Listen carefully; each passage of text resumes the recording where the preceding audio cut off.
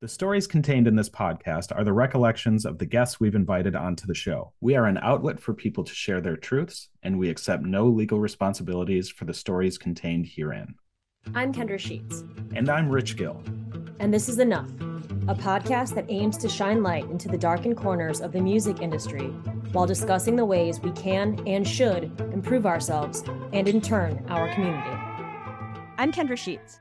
And I'm Rich Gill. And this is another episode of Subtext, a subset of the Enough podcast.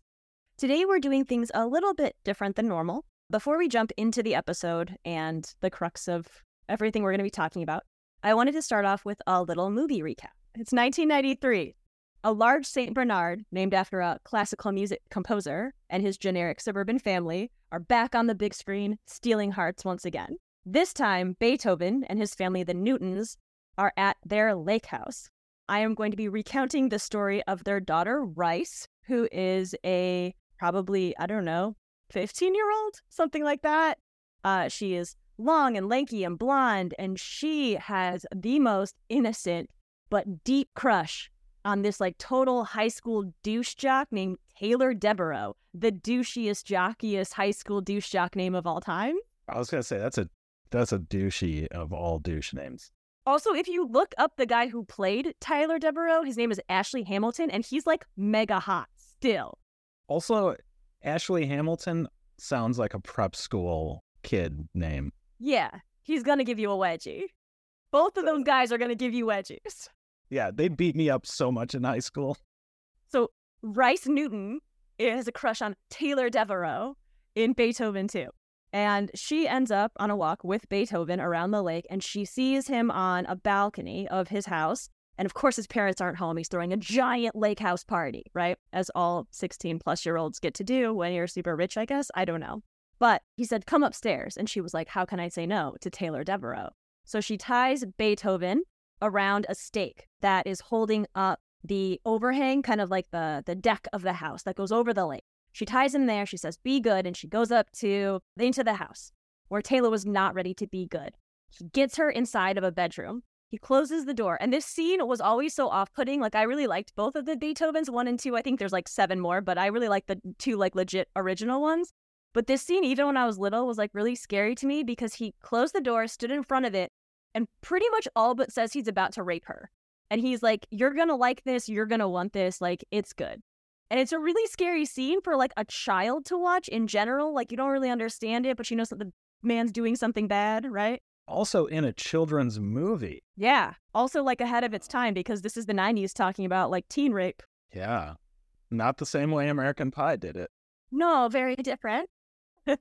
So Rice cries out for help and Beethoven saves her by literally pulling at that stake that he's at till the house basically falls in half. And all the kids land in the lake and she's standing in the still standing part of the house looking down on all these drowning frat kids screaming and crying. And she's like, thanks, Beethoven. But flash to the end of the movie where she ends up with the cool rocker dude with the dangly earring and the skull t-shirt, who I also had a really big crush on.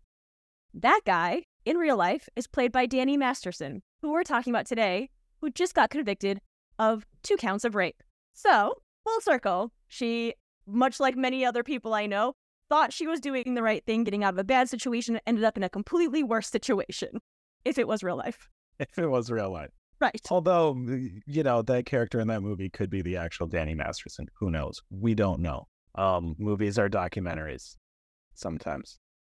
And Beethoven is cute. And Beethoven is cute. A little more background on Danny Masterson. I would wager to guess the majority of people know him from his most well-known role, stoner Stephen Hyde from That 70s Show, a show which ran from 1998 to 2006, and ever since then on every single other syndicated TV station known to the human race. I think at one point you could turn on any time of the day and it would be on some channel. You may also know him as a member of the Church of Scientology. Lovely. Yeah. We'll be circling back to that in just a bit. But in March of 2017, 3 women came forward and filed sexual assault charges against Masterson, with a 4th person filing in November of that year. All 4 of them stated that he had raped them in his Hollywood home between the years of 2001 and 2003, the height of that 70s show's popularity. At the time of the charges being levied against him, he was working on the Netflix show The Ranch, which co-starred and was co-produced by his That 70s Show co-star Ashton Kutcher.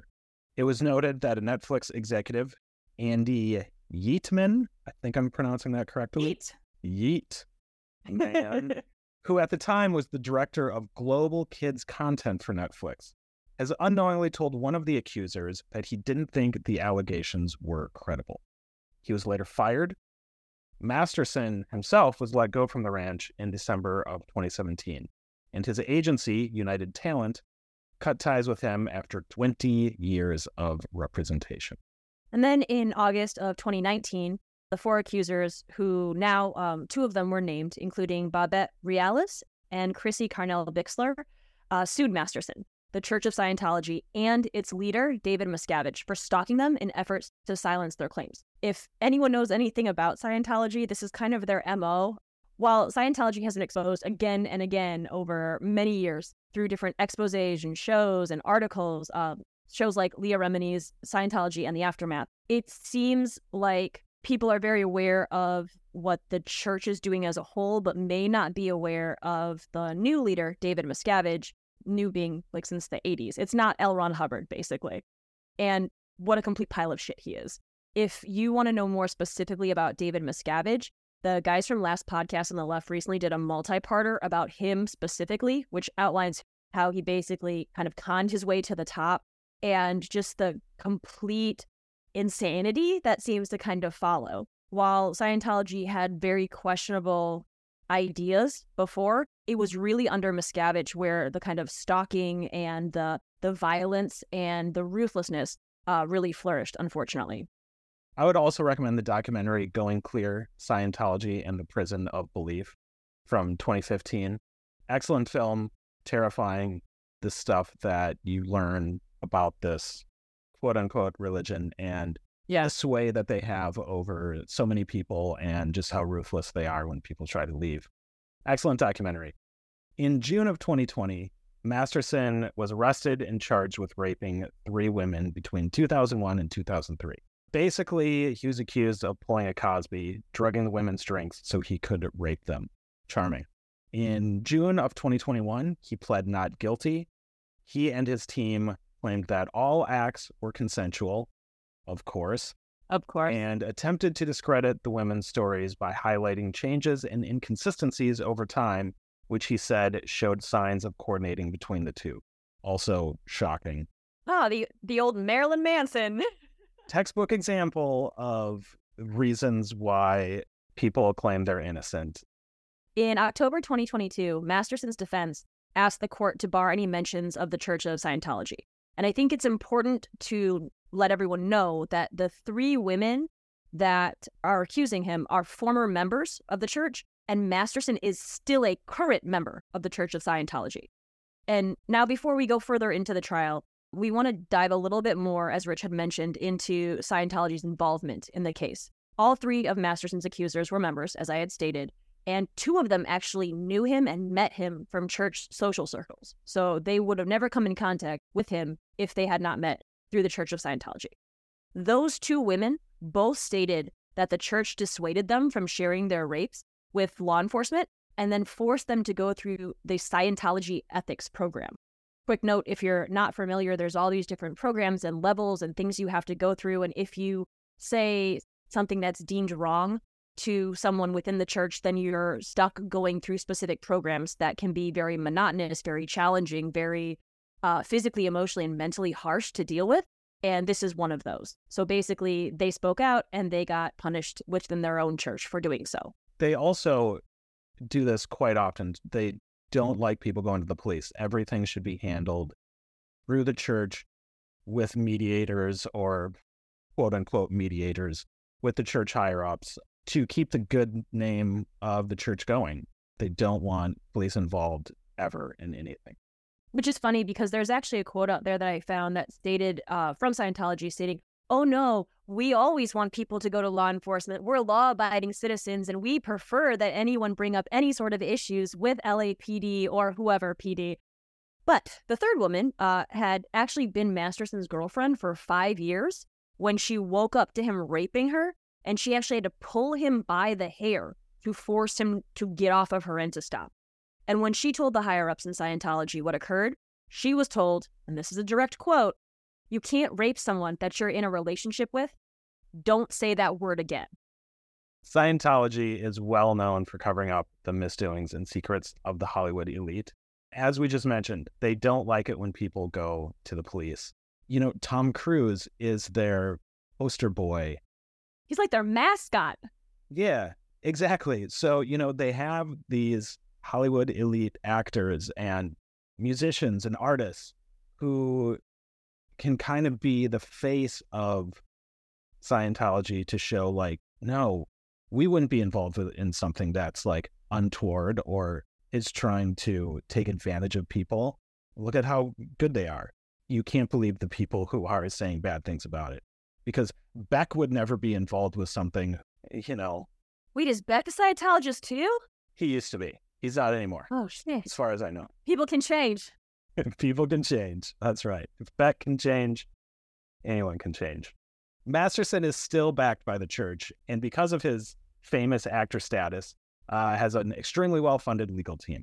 The women accusing him do not have that same access to money and well-funded legal teams.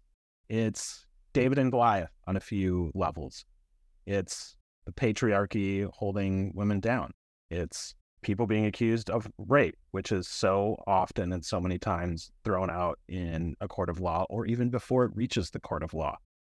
And it's up against Scientology, who, because of their reach and people who are involved, one of the things with Scientology is they ask you to give money constantly, all the time. It's a whole hierarchical system. That's the only way it works, is you only get to a certain level if you donate this much, and you go through, right. The books cost so much, and then you go through the course, and you have to pay for the course, and once you complete that, then you move up to the next level. But they've actually created like 6 more levels since the original levels, and you have to be like at $1 million+ before you even get out of the first like few levels.